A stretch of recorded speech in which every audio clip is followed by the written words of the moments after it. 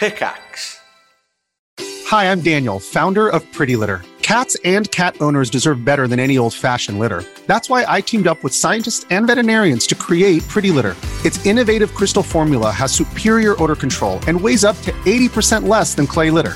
Pretty Litter even monitors health by changing colors to help detect early signs of potential illness. It's the world's smartest kitty litter. Go to prettylitter.com and use code SPOTIFY for 20% off your first order and a free cat toy. Terms and conditions apply. See site for details. Your brain needs support, and new Ollie Brainy Chews are a delightful way to take care of your cognitive health. Made with scientifically backed ingredients like Thai ginger, L-theanine, and caffeine, Brainy Chews support healthy brain function and help you find your focus, stay chill, or get energized. Be kind to your mind and get these nootropic chews at ollie.com. That's OLLY.com. These statements have not been evaluated by the Food and Drug Administration. This product is not intended to diagnose, treat, cure, or prevent any disease.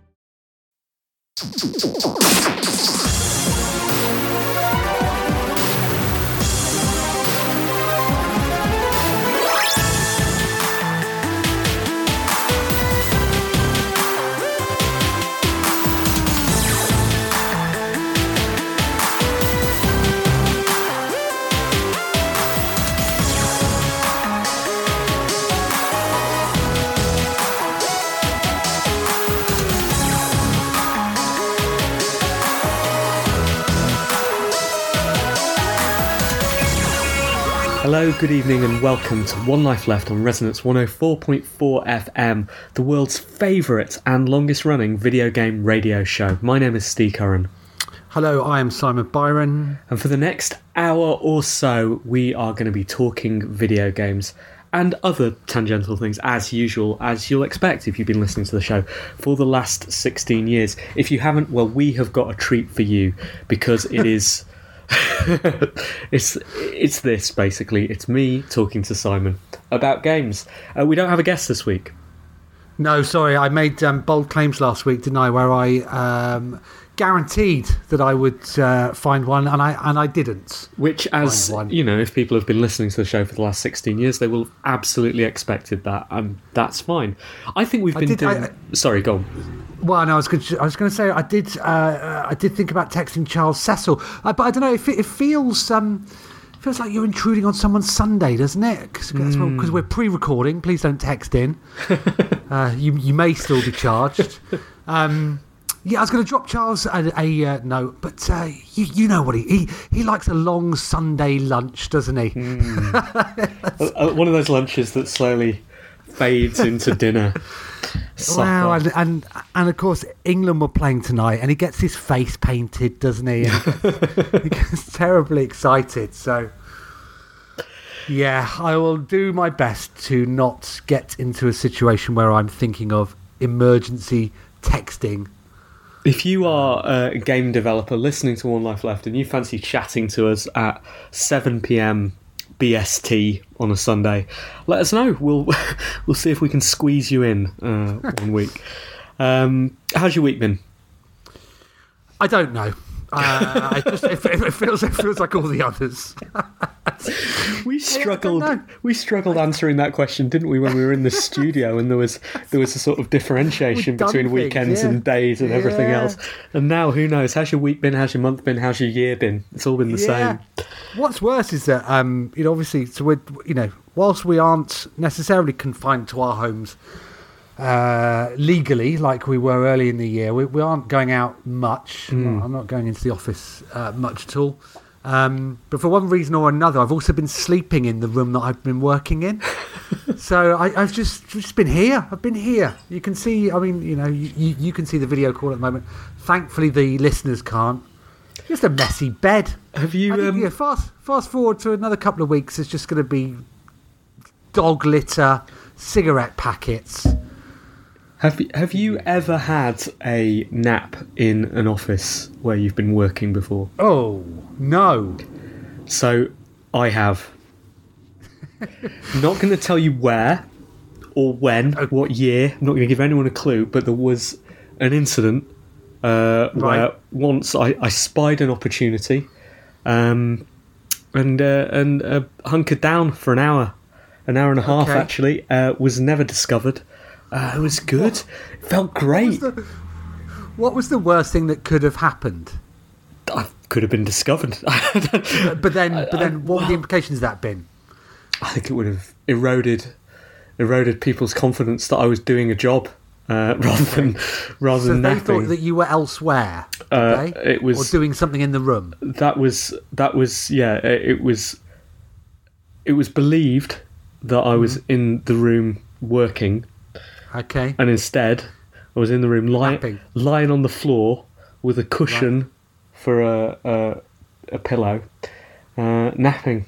And it was an hour and a half of paid nap. It felt good, honestly. And so you finished the nap, got up, left the room, had to pretend you'd been working, and just gave Mario Kart Double Dash 5. How did you? We are a video game radio show, and for the next hour, we'll be talking about video games amongst ourselves. I had a glance at the news this week, so I've got a couple of stories I'd like to cover.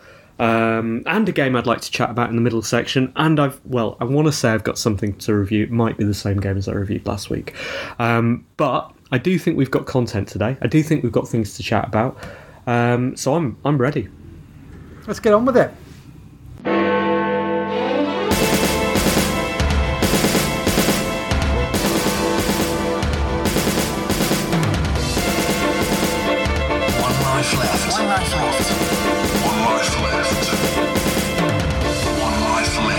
Video game news with Anne Scantleberry.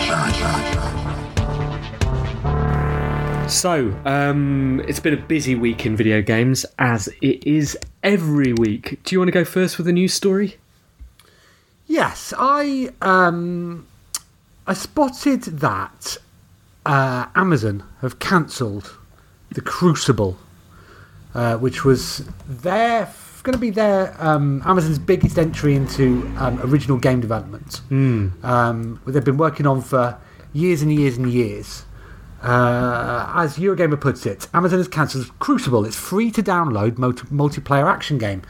Crucible launched in May 2020 with little fanfare, and player numbers dwindled soon after. In early June, Amazon retired 2 of its 3 modes.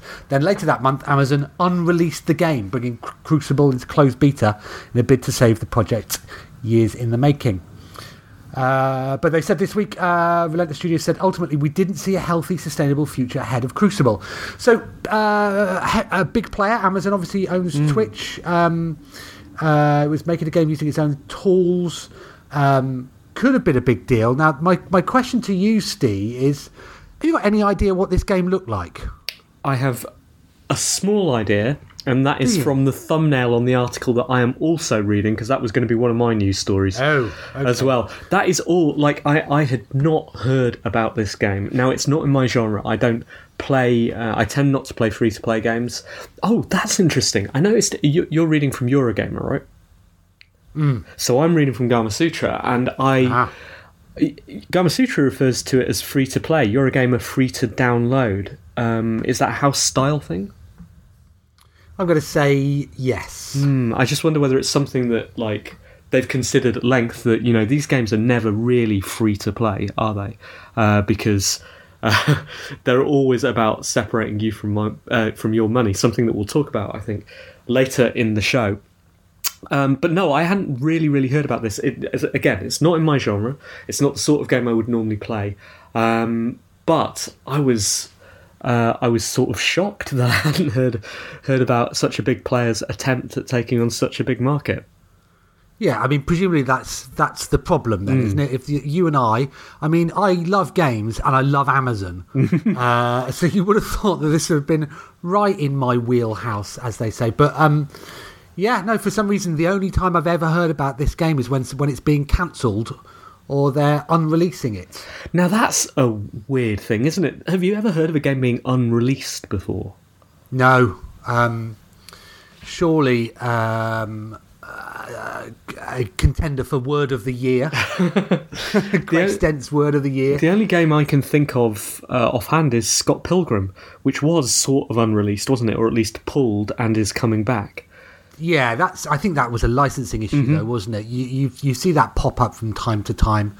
Often games are delisted because Sometimes it's a fixed term license. Sometimes the licenses fall slightly out of sync. I think some games have had to be pulled because of the music rights have disappeared. That's definitely something I've heard happening. I believe with Grand Theft Auto, when licenses for songs, usually they're not licensed in perpetuity, but over a number of years, and because Grand Theft Auto is an ongoing service, and also because games can be updated these days, that songs just literally go vanish from the radio, which is, must be a peculiar and slightly annoying thing to happen if you're a player of one of those games.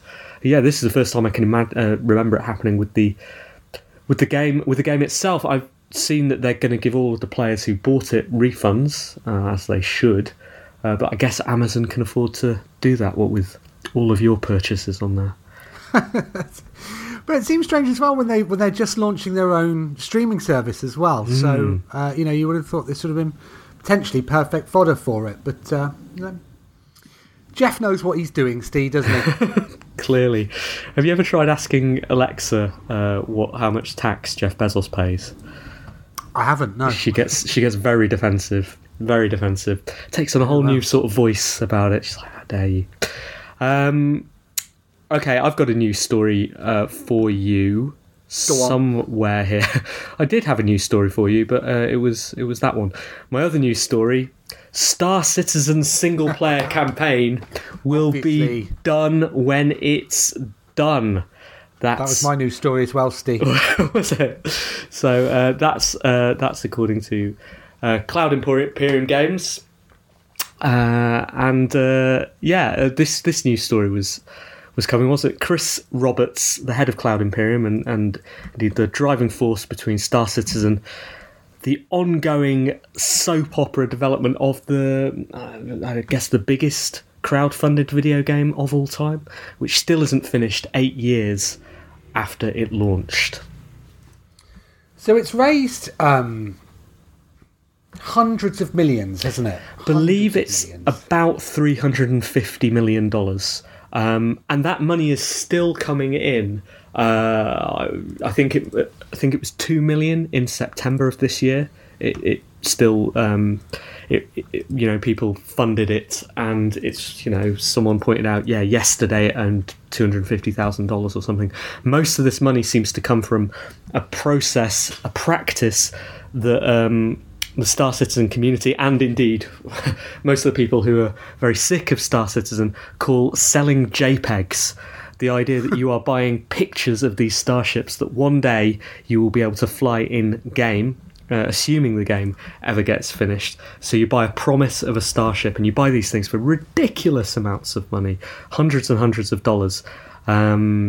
And people are in deep on this game. People have spent tens of thousands of dollars on a game that is not yet playable. At best, is in alpha. The thing that they're referring to there, Squadron 42, is a separate game. I believe it's an FPS, certainly a narrative single-player game set in the Star Citizen universe that was set for release in 2016.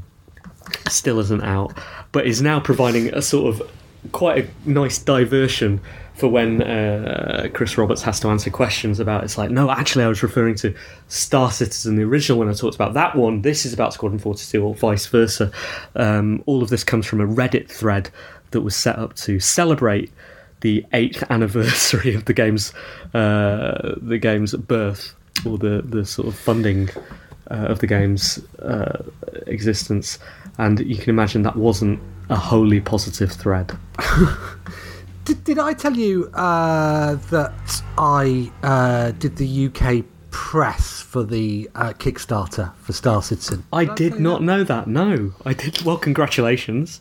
Thanks very much. In my previous role, when I was working for a PR agency, I had a very mysterious call from another agency in the US that were very excited about the prospect of launching this, and it was really big news. Obviously working with Chris Roberts, who I'd never met before actually, so I was a little bit starstruck. Lots of NDAs. We got Chris over. I had breakfast with him. He seemed very nice. can't recall who paid.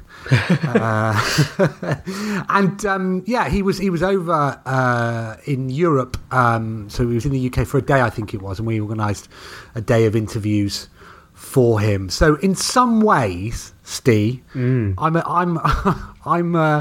am responsible for some of the success of Star Citizen. And it is a success in certain terms, isn't it? Like, indeed, the part that you worked on is a success. Do you want to know how much I charged him? Yes, absolutely. I charged him £1,000. Did he offer you a percentage? Is this what it is? He didn't. No. I just, I thought, well, in terms of effort, it's not particularly hard getting people to interview Chris Roberts when he's about to bring back a spiritual successor to one of the most celebrated games of all time, or well-known games of all time, I should say. But and I thought, well, it isn't going to take me a huge amount to do.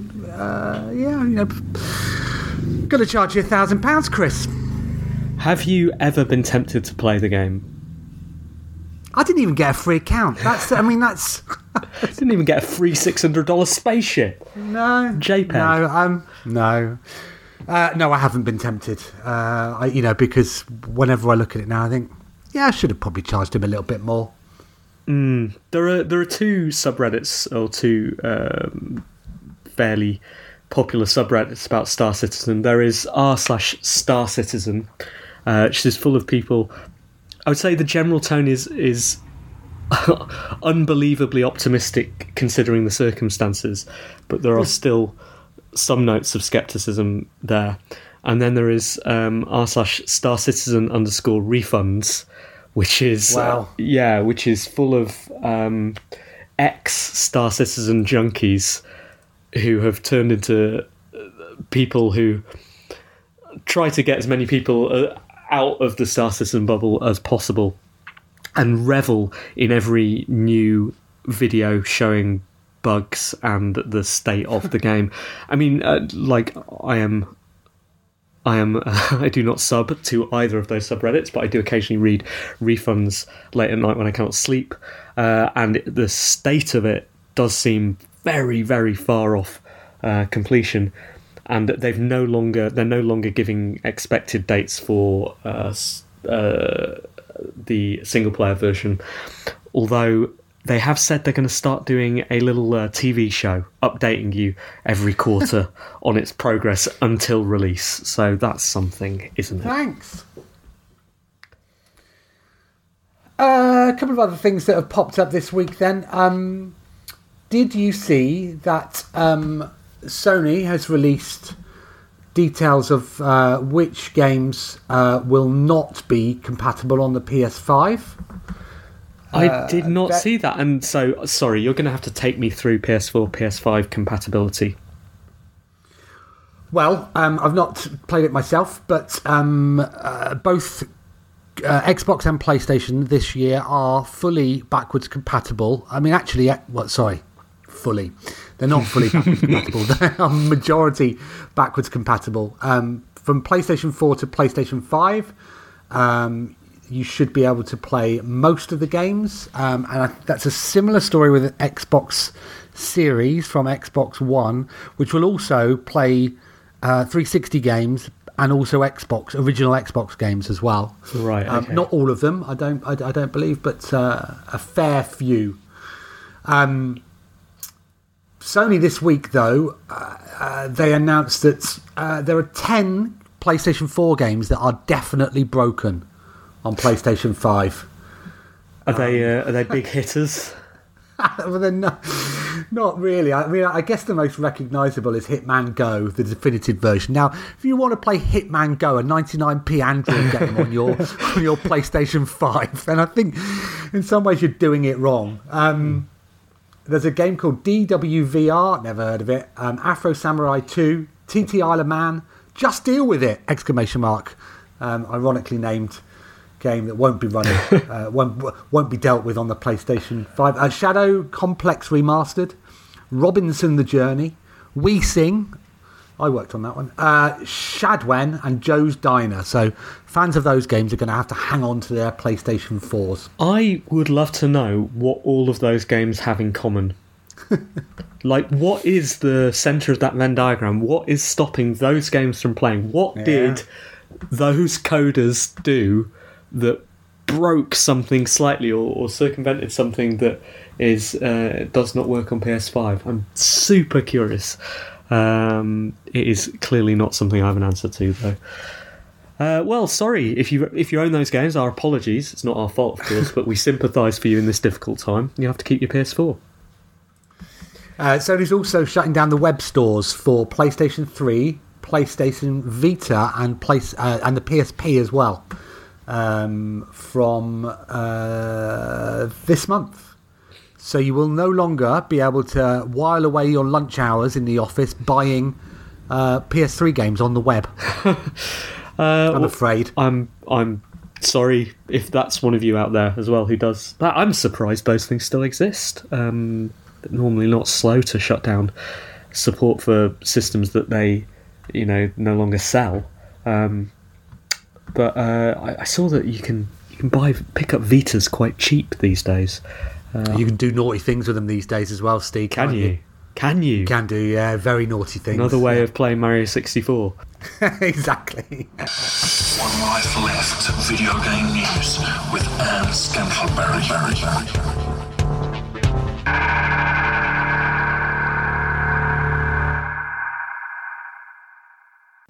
We're back, and you're listening to One Life Left on Resonance 104.4 FM. We're a video game radio show currently recording during a sort of, a creeping in lockdown. We're not in the Resonance FM studios. We miss it dearly.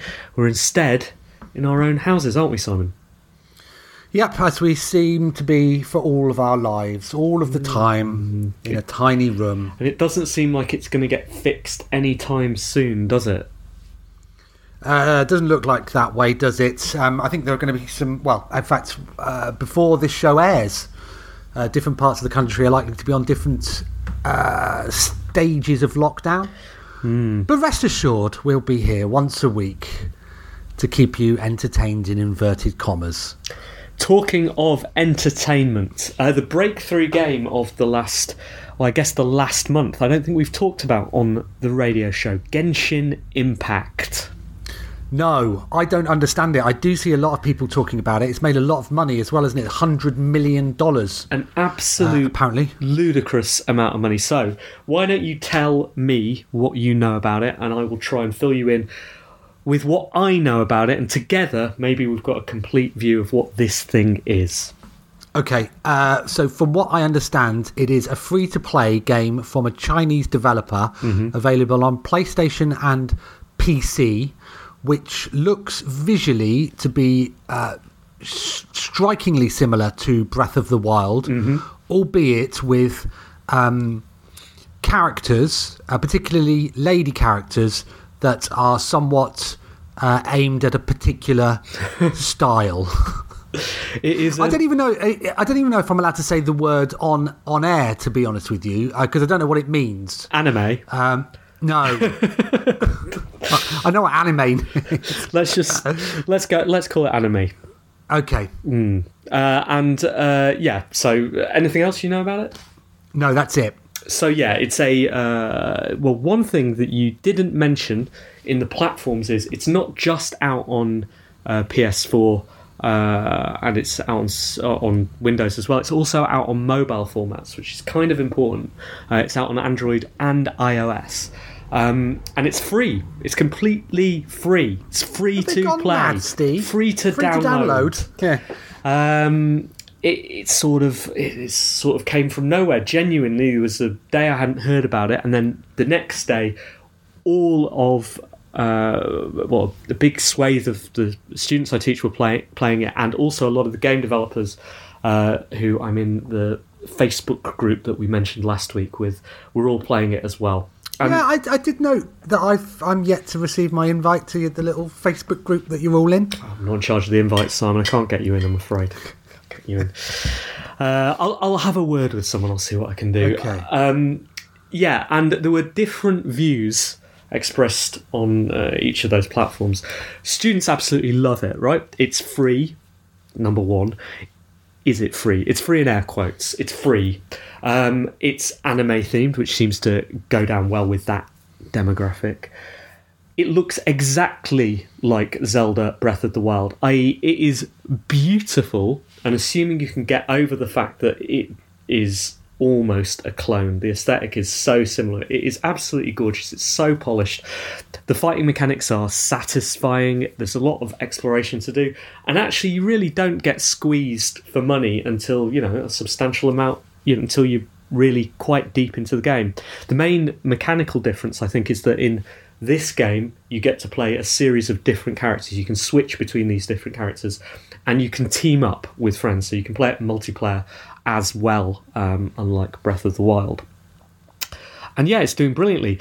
Now, the game developers that I'm in this little group with, a lot of them love it too. A lot of them are marvelling at the craft. More are unsure of how to feel about it, and some of that comes from the fact that it is such a blatant clone of Breath of the Wild that it doesn't feel like a game you could say is inspired by that game. Just the effects have been ripped off, or people say have been ripped off Breath of the Wild quite clearly. In fact, I skim read a comment that said some of the animations in there have been taken from another game. Citation needed, I guess. But also there was a lot of discussion about free-to-play game design and how that affects the game design. Because if a game is free, then the developer has to get paid somehow, developer and publisher. And there seem to be like three main ways that games are released for free and people profit them. One is that they're released for free so that the developer or the publisher or even the platform holder can learn something about the audience, which is kind of harmless. You're giving them some data about how you play the game. They're finding out how to make the game better or whether this game will succeed. I guess that's the thing that maybe Amazon did with Crucible, right? That game comes out in beta and ultimately is released, but they don't get enough data or positive data about how people are playing it, and they pull it. Ultimately, they unrelease that game. And then there's the ad-funded model, which I have experience with. I made a free-to-play ad-backed game a few years ago. And you made a lot of money out of that as well, didn't you? You know, that's why I can do One Life Left from this palace in South London. Well, actually, we didn't put as many adverts in there as we could have done or as we were recommended to, and we would have made more money if we had. I don't exactly regret that because I can still feel positive about the game and positive about, you know, I think people playing it generally had a nice time rather than feeling annoyed with it. But ultimately what you're doing there is you're designing a game and then you're breaking it up with adverts. And you could say that breaks the game design, or you could say it's just providing... For us, it was literally just, okay, there is a break in the game, here's a chance for an advert. But at the same time, you could win more hints by watching adverts. Does that break the game design? Maybe a little bit. And then you get games like Genshin Impact, where the whole game is themed around a gacha mechanic, which is the other part of the game we haven't mentioned, right? You know what a gacha mechanic is, right, Simon? I do, Steve, yes. Why don't you describe it for the listeners? It's a random way of opening boxes with a slim chance of getting something valuable and a large chance of getting something not valuable, which you are then usually able to combine into crafting. Loot crates in it. It comes from the sort of Japanese. Are they called gacha machines? The little bubble machines where you put in a coin, rotate the handle, pop out something, you get a toy. And these days that's everywhere. The sort of blind bags of Lego figures, the FIFA mode, what is it called? Ultimate Team is heavily based on that. In games, it is prevalent, although some governments are starting to crack down on it now. And it is a very, very good way of getting people to pay for your game without them noticing it, because they're sort of collecting, and in this case they're collecting cute anime characters. You roll essentially. You spend coins, you collect in game. I think there's various confusing currencies, which is another way that people obfuscate how much you're paying for this game. Various confusing currencies that eventually allow you to buy a role on this machine, and this out the back end you get a character, and it's not the character you want, but if you spend this amount, well, you could get a greater chance of doing it. And for me, that is a step further into breaking the game design. That's what a lot of people were saying on this forum, that yeah, it's free and it's nice at the start, but they're not being nice to be nice. They're being nice to get your emotional investment into the game, right? They're trying to get your commitment, because once you've committed 20 hours and you've made friends in the game and there are other people who are dependent on you and they've got this shiny thing and you'll want more, then you become essentially addicted. And that addiction can only be fed with real money. You have to start buying stuff at that point, otherwise you'll start to drop off, fall behind your team, and that's how you squeeze you. It's game design used to separate you from your money. So I guess I feel quite negatively towards this as an experience. I don't think it is a positive thing, and while I think that people are getting like, it's good, ostensibly good, or at least the students who I see playing it are enjoying themselves, and it's not for me to say they're having a bad time. I think the place this leads is to a place of having a bad time. It's feeling bad for not spending money on this thing. And when you spend money on this thing, you are not spending $60 to to just unlock the whole thing. You're spending $20 a pop every few days, and that's when it becomes a problem. How much have you spent then? 0. I haven't played it, so I'm talking about this thing, and all my experience of it is from watching YouTube videos and from listening to other people play it at all. Have you ever got into a gacha game? No, not to the extent that I've spent any significant amounts of money. No, not even FIFA or that sort of thing. I'm not. I swear there was something a couple of years ago that you said you'd made your first purchase. I've bought stuff. Mainly deck building, card games. Right. I have done, but not to the extent that I'd be doing $20 every other day. Well, someone, I saw a defense of this, which I thought was. Which also works and falls in line with the pattern I see in my students. One thing I've seen is that people are arriving at the university and they say they play a lot of video games, but actually they just play one video game a lot. And video games, we know now, is such a huge space that where you and I, when we started the radio show, would know every big video game coming out these days. We don't know whole genres of video games. We don't understand League, and we've talked about how that should be a feature. I think it really, really should. People should explain the games we don't get every week. I don't know much about free-to-play first-person shooters, third-person shooters either, which is why I might not know about Crucible. But they treat these games like they're their hobbies, right? Like, video games aren't their hobby. Their hobby is playing League of Legends. And while I can say, I don't get it. You're spending so much money. You're addicted to this thing. It's their hobby, and if they're spending $50 a month on their hobby, maybe that's okay. Because I spend 250 quid a year on my season ticket to go and see cricket, and I got to see 1.5 matches this year, so that wasn't very, very good value either. But that's my hobby, and that's what I do. That's my commitment to it. People spend. Premier League is £15 a football match, is it? For the TV, that's what they've just announced. For the ones on TV, yeah. But what the inventors of cricket didn't do was come up with a form of the game where they would suddenly stop or play worse, where you'd need to sort of stick some more 10p's in the meter. No, true. Anyway, that's where I am with Genshin Impact. Okay. Thank you for that. I've seen a lot of chatter about it, and I keep meaning to at least download it so I can see what all the fuss is about. But it sounds like one that I will steer clear of. This is One Life Left on Resonance 104.4 FM. We're a video game radio show currently broadcasting from our houses, normally broadcasting from the Resonance FM studios. You'll be listening to us live on the radio or perhaps as a podcast, which you can find at our website, www.onelifeleft.com. Please do, if you're listening, write to us because we have interactive sections like this. Email, messages and forward BCC. One Life letters. All right, who's written to us this week, Simon? Well, Chris Conroy has just written to us 3 hours ago. Thanks, Chris. He writes, Dear Team and SSG, I spent some time this week going through all my 8-bit paraphernalia and, on volume alone, Flight Sims seems to have been one of younger Chris's favourite genres, which is a bit odd given the limitations of the hardware at the time.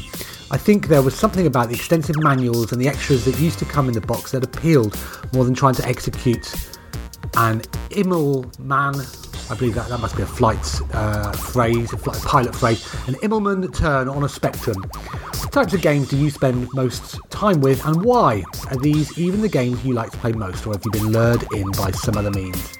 Your Chuck Yeager copying correspondent, Chris Conroy.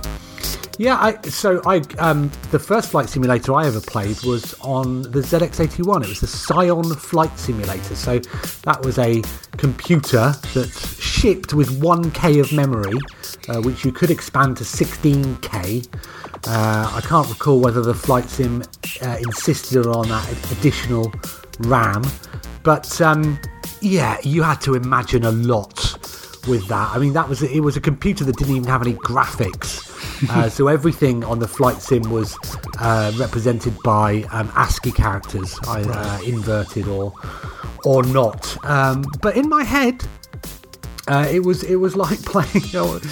You were properly flying. So yeah, no, I can see why you'd be dabbling with those even on the 8-bit systems. Types of games we spend the most time with and why? Well, I'm finding that, particularly without a commute at the moment, that my gaming time is being really squeezed. So I'm having to be quite hard on my current choices. I'm being harsh. So sort of rattling. I'm like most people, I've got a horrendous Steam backlog, and I've been trying to just deal with it. And so that means that starting games, and if they don't grab me, off they go. Hitman went earlier today. How long do you give him? How long do you give him before you? 20 minutes. Really? Okay. 20 minutes. But 20 minutes, you're sometimes not even out of the tutorial.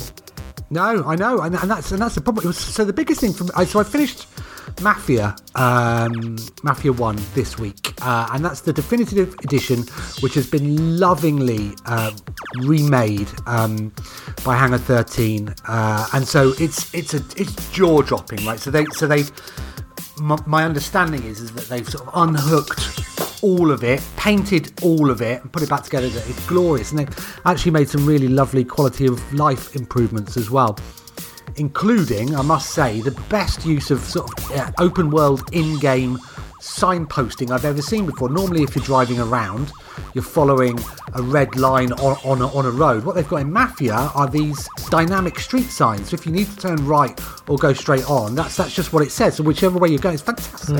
Clever. And also, it's very good. But also, you don't have to drive anymore either. If the driving mission itself is not crucial or it's not a chase, you can just skip it and you pull up there. Yeah, they've really, really lovingly treated the source material. Now, I finished it. I hadn't played the original. I thoroughly enjoyed it. I like as a piece of interactive adventure narrative. I thought was fantastic. I was like, okay, great. I'm going to roll straight on to Mafia 2. And of course, that sort of thing comes with its problems again, because you've just finished a game that throughout you've got sort of more and more powerful, you've become more and more skillful, the world has grown around you, and then you go into the sequel, of course you're starting right again with the tutorial, and I'm like, yep, not going to bother with that, am I? Also, it's not really proper. Well, it's not as remastered as the first one, so it's still pretty shonky, I think. So I'm going to just leave it there. So yeah, that was maybe half an hour. Hitman gone, mate. After the tutorial boat thing, I'm gonna go and try something else. Moved on to Dishonored, which I'd only played briefly, but stuck with me for 2 hours today. So yeah. So the type of game that I tend to fall for absolutely is puzzle games, turn-based puzzle games. If there is a crate in something and I can take my time wondering which direction to push it in, I am in.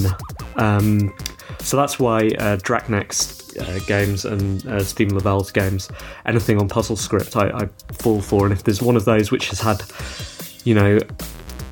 millions of dollars lavished on it, I'm especially in. The thing that Simon was just saying, I guess, governs the other game that I spend time on, which is basically one game. If I can get past the tutorial of something, if I can start, it feels like such a chore to start playing something, which is an awful thing to say, but if, like Simon, I start something and often genuinely within 5 minutes, I'll just go, I don't know why I'm doing this. I know how this is all going to fall out, because I guess, like Simon, I am old and I have played so much before, and like the patterns you see repeat. That doesn't mean there's a problem with the game, right? It just means that I know when I start it, I know exactly what's going to happen because I've played this game before, and there's many millions of people who won't have seen it, and these games have been lovingly crafted, and I'm not saying they're bad, I'm just saying I'm tired, really tired.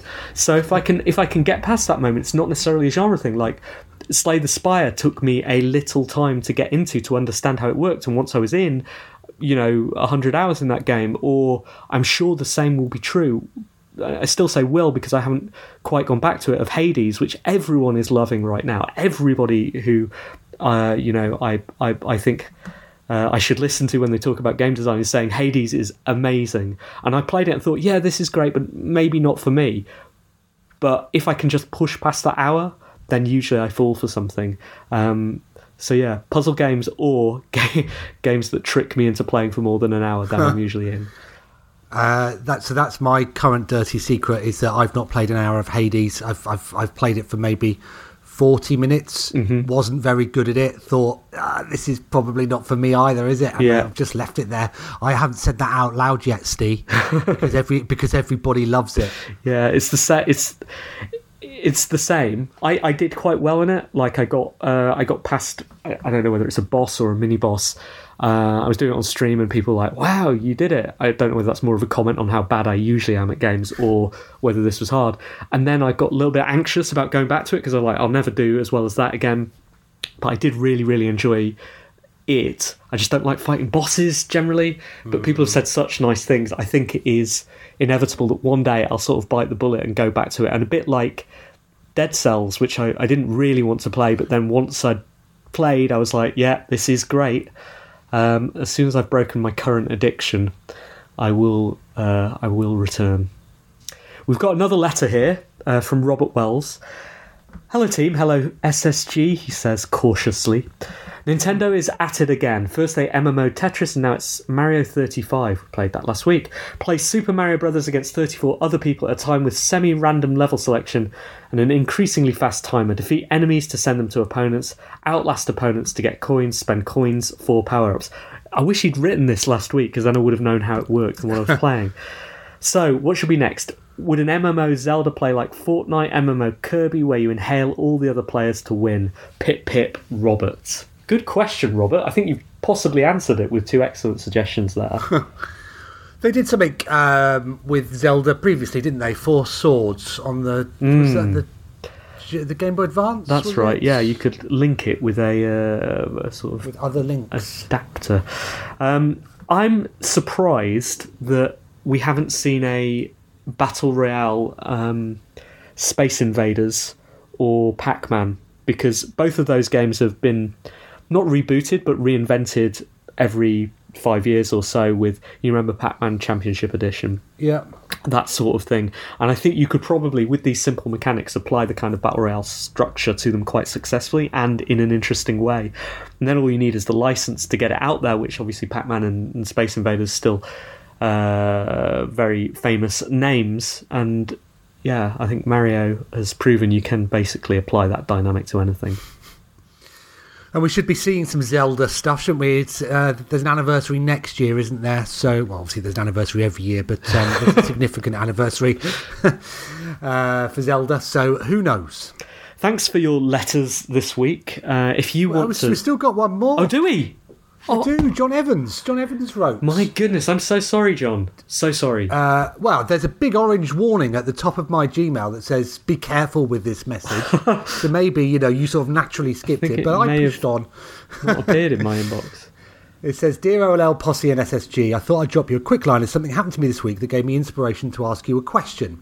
I've been enjoying playing Star Wars Squadrons in VR this week and feel like we've finally got the Star Wars dogfight game that we wanted, 7 out of 10. However, I had a completely benign lump removed from my head recently and can now not play the game in VR due to bandages on my head not allowing me to use the VR headset. The question I wanted to ask, has there been an instance where a physical injury or body modification has ever stopped you from playing a game? Many thanks for the great podcast with excellent audio, thanks. Oh, well done, Simon. You were the editor last week, weren't you? So, congratulations. That's why that letter resonated with me. Thanks for writing, John. I hope you're feeling better. Yes. Yeah, and you can get back into your VR cockpit soon. I've had to pause my Star Wars Squadron playing career until I get a hot ass. Which well, exactly. They are completely out of stock at the moment. So I wouldn't say that, Simon. Well, in my size, Steve.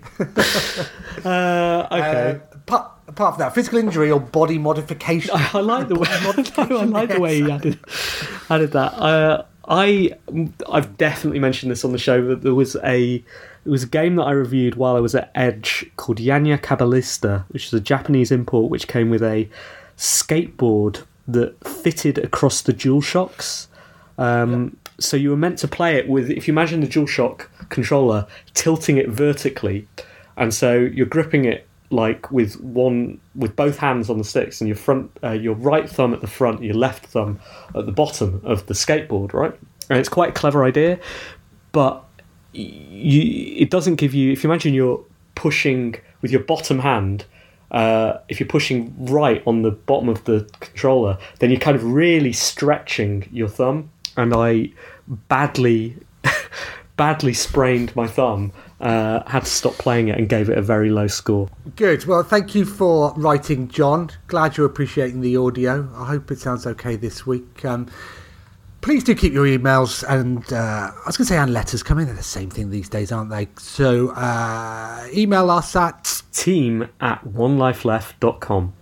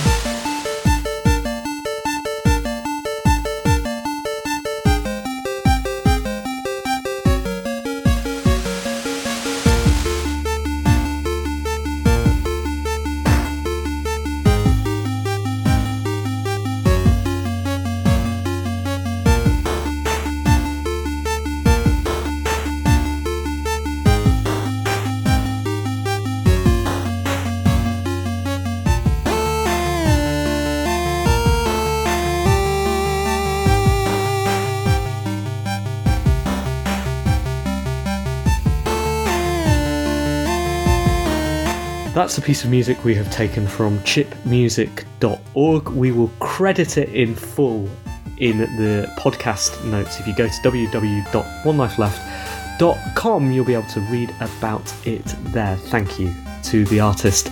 Talking of music, we last did a karaoke gig for Special Effect, raised 900 quid for them. That was absolutely excellent. Thank you to everyone who came and sang. Thank you to Special Effect for partnering with us on that. It was really, really fun to do. We've announced that our next show is going to be a Halloween special. We're going to do that on the 30th of October. So please come along. If you want to write a spooky song for karaoke, you can join our Discord at discord.io/singkaraoke. Come along and we will teach you how to write a song. We'll make sure that is in for our next online karaoke. We've also resolved to do something for Christmas as well. We're going to throw a Christmas party, but we'll have more news about that as we get closer to the event. Is it time for reviews, Simon? Simon?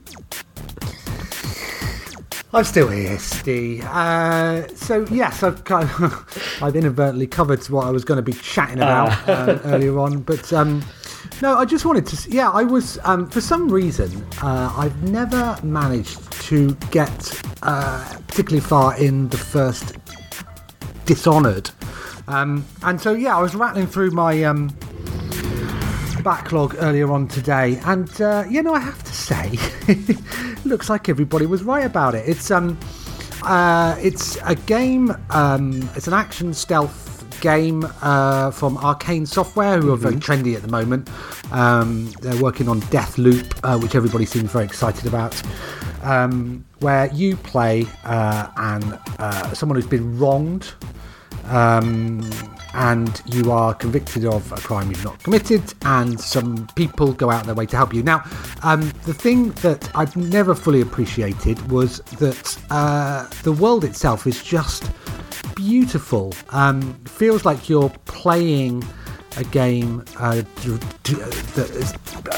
feels like paintings have sort of been brought to life. And I was reading up on it just before the show started, actually, and I didn't realise that it was from one of the guys, or maybe the guy, forgive me, who was responsible for the look of Half-Life 2. Ah, okay. And so, it's clearly got strong visual DNA. And so, yeah, I'm, these games can go one of two ways for me. In fact, I thought trying it so soon after dismissing Hitman was probably a mistake. But it's a game in which you can choose to be as stealthy as you like or as stabby as you like, and I'm being quite stabby at the moment, and I'm enjoying it. It's just starting to open up,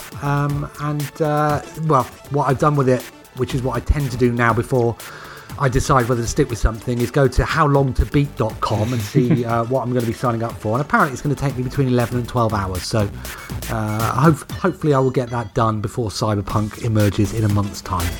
So I score 7 out of 10. Sorry. So I was worried about this section of the show because, truthfully, all I could recall was this week I have been playing Spelunky 2 just over and over again, specifically a section of the game in the third zone, where at the end of it, in order to build a shortcut, you've got to bring a hired hand there.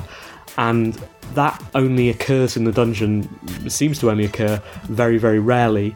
So I'm basically almost gacha style, just rolling again and again and again, playing it, hoping it comes up.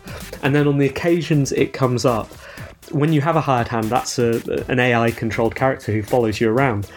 And I'm trying to get them to the exit as quickly as possible so nothing bad happens to them. Inevitably something bad happens to them. So I've been playing that all week, and I'm not hating it, because despite that,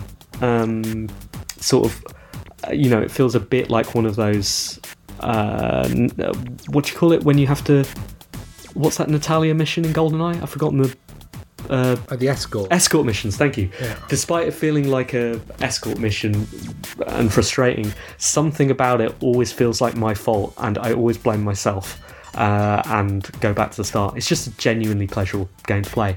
7 out of 10. However, I have played another game for the first time, and it's a big one. I spent 2.5 hours in it. What? Death Stranding. Oh, did you? I did. I did. Why? Well, good question. I was streaming, and someone who I know asked if I could play it, and I said, all right then, why not? I'll give it a shot. Have you played it? I have done, yeah. I've probably played about 2.5 hours, actually. Right. Yeah, so I got to the end of the first chapter. I tried to save it about an hour before, but I was sat on my bed in the room where you can save, but it wouldn't let me look at the bit of the room that it where you save. Instead, I had to move around a bit and trigger another couple of cutscenes, and then, it was 2:30 in the morning. Then I finally managed to save. I don't know if I'll go back to it. I did enjoy it in a, how the hell did anyone let him get away with this? Like, it is so insanely high budget and beautiful in so many respects. Isn't it? I mean, just if you could just walk through that landscape without any of the hassles with the soundtrack playing, I think it would be ideal. But it has to be complicated with weirdness. So how far did you get? Well, I don't know, like some incomprehensible cutscenes. I want to say, just before I answer that question, they're bad.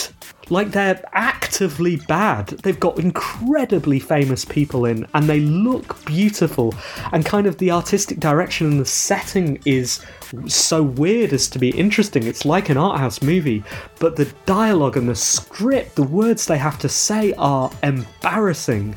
Like, if this was a movie, it would be unwatchable because it would be 30 hours long, but it would also be one of those things playing at the Prince Charles Cinema, like The Room, that people would go and see ironically and mouth along with the terrible lines and the ridiculous names of the characters and the way they behave.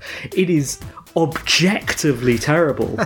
Like, did you get as far as Die Hard Man? Yeah, like, and the friend who recommended it to me, she said, "Oh, I think he's being ironic. I think it's all tongue in cheek." As I understand it from people I know who know him, that is not a quality of his character. Like, this is poor, like really bad. None of it makes any sense, and I am interested to see how it all wraps up and makes sense, but not interested enough to go through more of that terrible dialogue. Like, I love the setting. I hate the script. Like, it's embarrassing. The gameplay. So, to answer, like I got said, just to the start of the second chapter. So I've done a mission, which essentially amounts to a tutorial. You go somewhere, come back, you get attacked. I have no time for the getting attacked stuff, although it is dramatic and exciting and it looks beautiful. I don't want to do that. I just want to walk across hills. According to the person who recommended it to me, she says once you get past the beginning of the game, where there's loads of cutscenes and annoying stuff, the middle of the game that the Kojima fans are slightly annoyed by, because apparently it's just boring. It's just walking across hills and delivering parcels. That sounds great to me. And then you get into the end of the game, which is just loads and loads and loads of cutscenes again, which I could do without, frankly. Not that it's ever going to be a problem, because I'm never going back to it. 7 out of 10.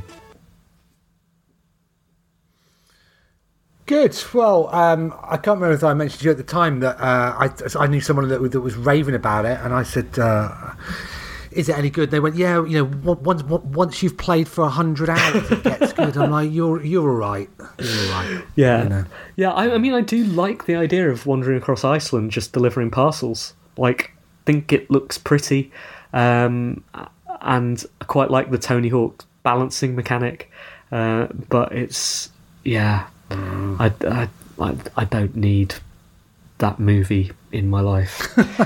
So that's it, I think. That's it? Any other business? Yeah. I think we covered it all. I think that was an unexpected ending for me there, Steve. I never expected you to say that you'd have played Death Stranding. So, I think we're going to need to regroup. There we go. Come back with a special guest. Good. I'm glad I'm still full of surprises, even after all of these years. We'll be back in a week, won't we? We will. And there'll be someone else with us. I promise you. All right. We will see you then. Thank you so much for listening. Thanks to Resonance FM for hosting, and thank you, podcast listeners, as well. We will see you in exactly a week. Until then, goodbye. Goodbye. Bye.